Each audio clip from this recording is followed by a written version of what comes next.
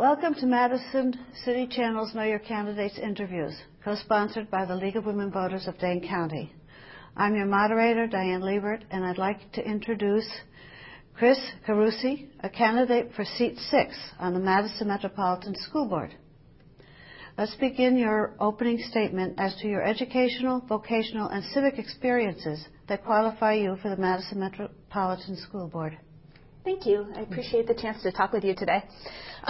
Like many people watching this, I'm intensely concerned about public education.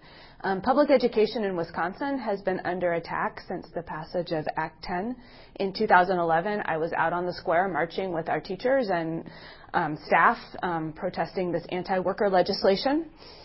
Since then, we've seen declining revenue for our schools as well as increasing attacks against the teaching profession. And now we have profound national concern about what's going on at the national level, both in terms of the rights of our immigrant families as well as increasing attacks against public education and efforts to privatize public education. When elected to the school board, I will stand for teachers. I will stand for students. I will work for reduced class sizes because I believe that this is a proven way to build relationships between teachers and students that help to make education effective. And most of all, I will stand for strong schools for all in order to stem the tide of privatization. We don't talk about this all the time in our community, but I believe that education is a basic human right. And I learned this back when I was working as a Peace Corps volunteer in Nepal. I taught in a remote village there.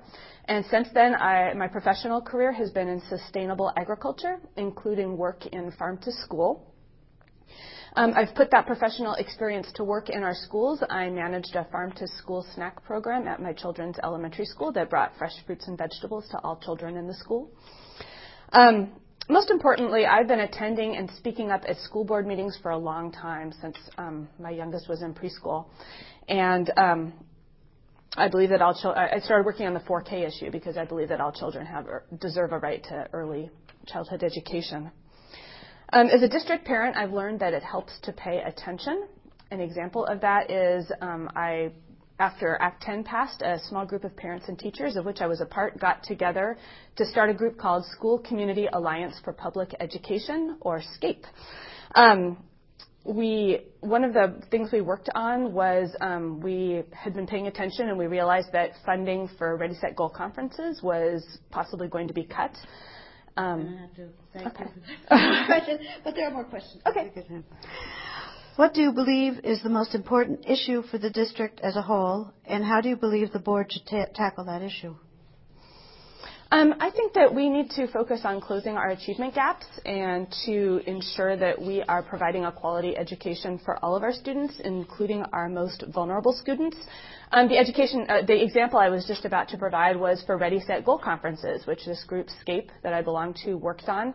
Ready, Set, Goal conferences are an opportunity for teachers and parents and families to come together and set a plan for elementary students for success before school even starts. Teachers often go into communities like Allied Drive so they can meet with parents in their own neighborhoods. This is just one example of a strategy that works to try to close gaps of achievement and opportunity in all of our communities, and I was proud to be part of an effort to protect this. That said, the Madison Public Schools have failed to meet the needs of all of our students, and this is evidenced by lower standardized test scores for some of our students and higher rates of suspension and expulsion for some of our students, particularly African American students. I think one of the things that we need to be doing, again, to try to close these gaps is reducing class sizes. This is an evidence-based, proven method to increase achievement. In addition to the achievement gap, many students in our district face excellence gaps, which means that maybe they're working to proficiency, but they could be working at the advanced level without some of the biases that happen in our classrooms. They're also facing opportunity gaps in sexism and heterosexism and homophobia. We face gaps in cross-cultural understanding. I know the Madison School District is working to hire a diverse workforce to try to address some of these problems, but this is also a climate issue. It's not just a workforce issue, and we need to work to have more restorative practices in our school to build those cross-cultural understanding and make sure our schools are working for everybody. Okay, thank you. Can you identify one or 2 other issues you want to take personal responsibility for to work on during your time on the board? Sure. One issue that I've been actually working on with the district for a while is the behavior education plan. I serve on a guiding coalition in the district on restorative behavior and restorative justice practices.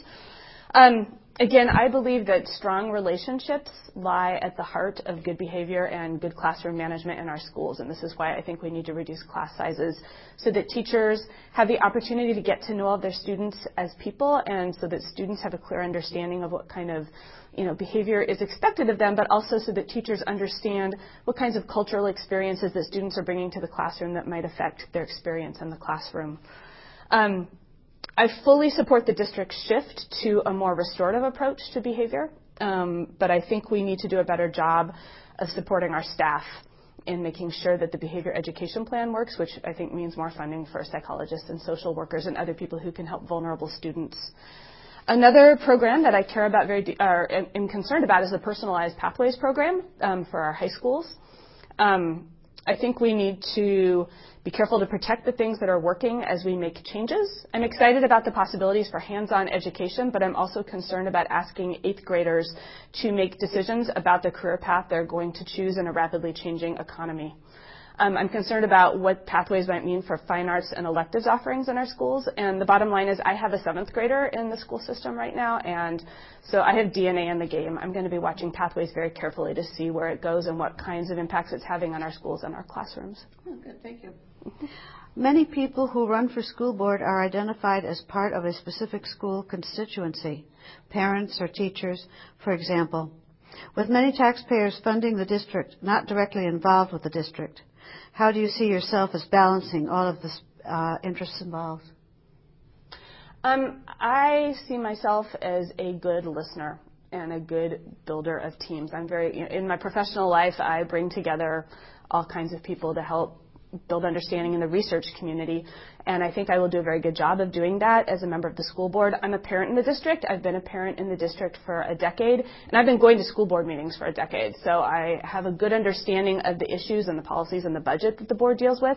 So I feel like I'm ready to put myself into going out in the community and going out to our schools and really listening and trying to understand what lots of people feel, especially people who don't have kids in our schools and people whose communities may not always be represented at school functions and school board meetings and PTO meetings. I think this is perhaps one of the most important functions of a school board member is to bring the interests of the community to our democratically elected school board so that we're functioning as a democratic body. Yeah, thank you. What do you see as the best ways for the board to work with other government bodies and organizations interested in in contributing to the welfare of students in the district? I think partnerships between the city and the school board and the school district are very important. An example of a partnership that's happening right now is the work that's happening with educational resource officers. I think the school board has pulled together an ad hoc committee of community members who are working directly with the school board to try to decide how we're going to revisit the contract that we have for police in our schools, and I feel like it's a very positive step to have the community working with the school board to go to the city and try to create a contract with our police department that ensures that our police aren't policing behavior in our schools, and really evaluates the restorative role that they might be playing with our students. Likewise, I think the city and the school board could work together to try to ensure that all students have internet access at home so they can do their homework. I think at the state level, I am ready to go and advocate to try to prevent privatization of our public schools. I did that back when Senate Bill 22 was on the table. That would have created a state authorizing board for charter schools, and I fought against that and testified against that, and enough people did that we were able to stop it. So there are many good organizations in the city, like the Public Education Network, that I'm happy to work with to try to support public education, not just in Madison, but across the state and the city. Thank you. Area. What do you believe are 1 or 2 personal qualities you have that distinguishes you from the other candidates? I think I have experience that distinguishes me from the other candidates. Again, like I said, I've been attending school board meetings for a decade. I'm very much on top of what the school board is doing. I've had kids in the district for a decade and been working very closely with teachers and PTOs for that time, and I feel like I'm on top of the issues. Additionally, I have community experience, both my experience starting the School Community Alliance for Public Education, or SCAPE, which really was an effort to try to find common ground between parents and teachers to help support public education and advocate for public education. And I feel that that work has put me in a good position to find common ground with people all over the city so that we can build bridges and do the best that we can for our public school system. Okay. What would you like to say to the viewing audience now as we complete the interview? I'm running for the Madison School Board because I believe that Madison schools and youth need a strong advocate who will stand up for public education at a time when it is under threat, both at the state level and increasingly at the national level as well. There are many powerful people out there who would like to gut our public schools. There's some obvious examples of that, like school vouchers, but there are also some more subtle examples of that. For instance, treating children like numbers on a standardized test instead of as people with enormous potential. Treating teachers like cogs in a machine instead of like professionals. These are a couple of examples of more subtle ways that school reforms may be undermining our public education system. Our teachers are not machines, and our students are not numbers. Public schools are the backbone of our democracy, and education is a fundamental human right. We need to defend our public schools if we're going to protect them in this current climate. We need to invest in our most vulnerable students, and we need to support our teachers as so that they can innovate to help our most vulnerable students.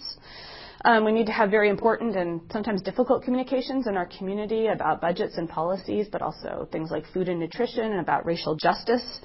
And above all, we need to pull together to tackle hard issues. I believe I have the experience, the expertise, and the dedication to do all of this and more. And for that reason, I am asking for your vote for the Madison School Board. I'm ready to hit the ground running, and I hope you will join me. Thank you very much. Thank you. We are now out of time, so I want to thank Cris for speaking with us and the viewing audience for taking the time to watch Know Your Candidates. Please vote in the spring election primary on Tuesday, February 21st. On behalf of the Madison City Channel and the League of Women Voters of Dane County, I want to thank you for joining us. And thank you, Cris. Thank you.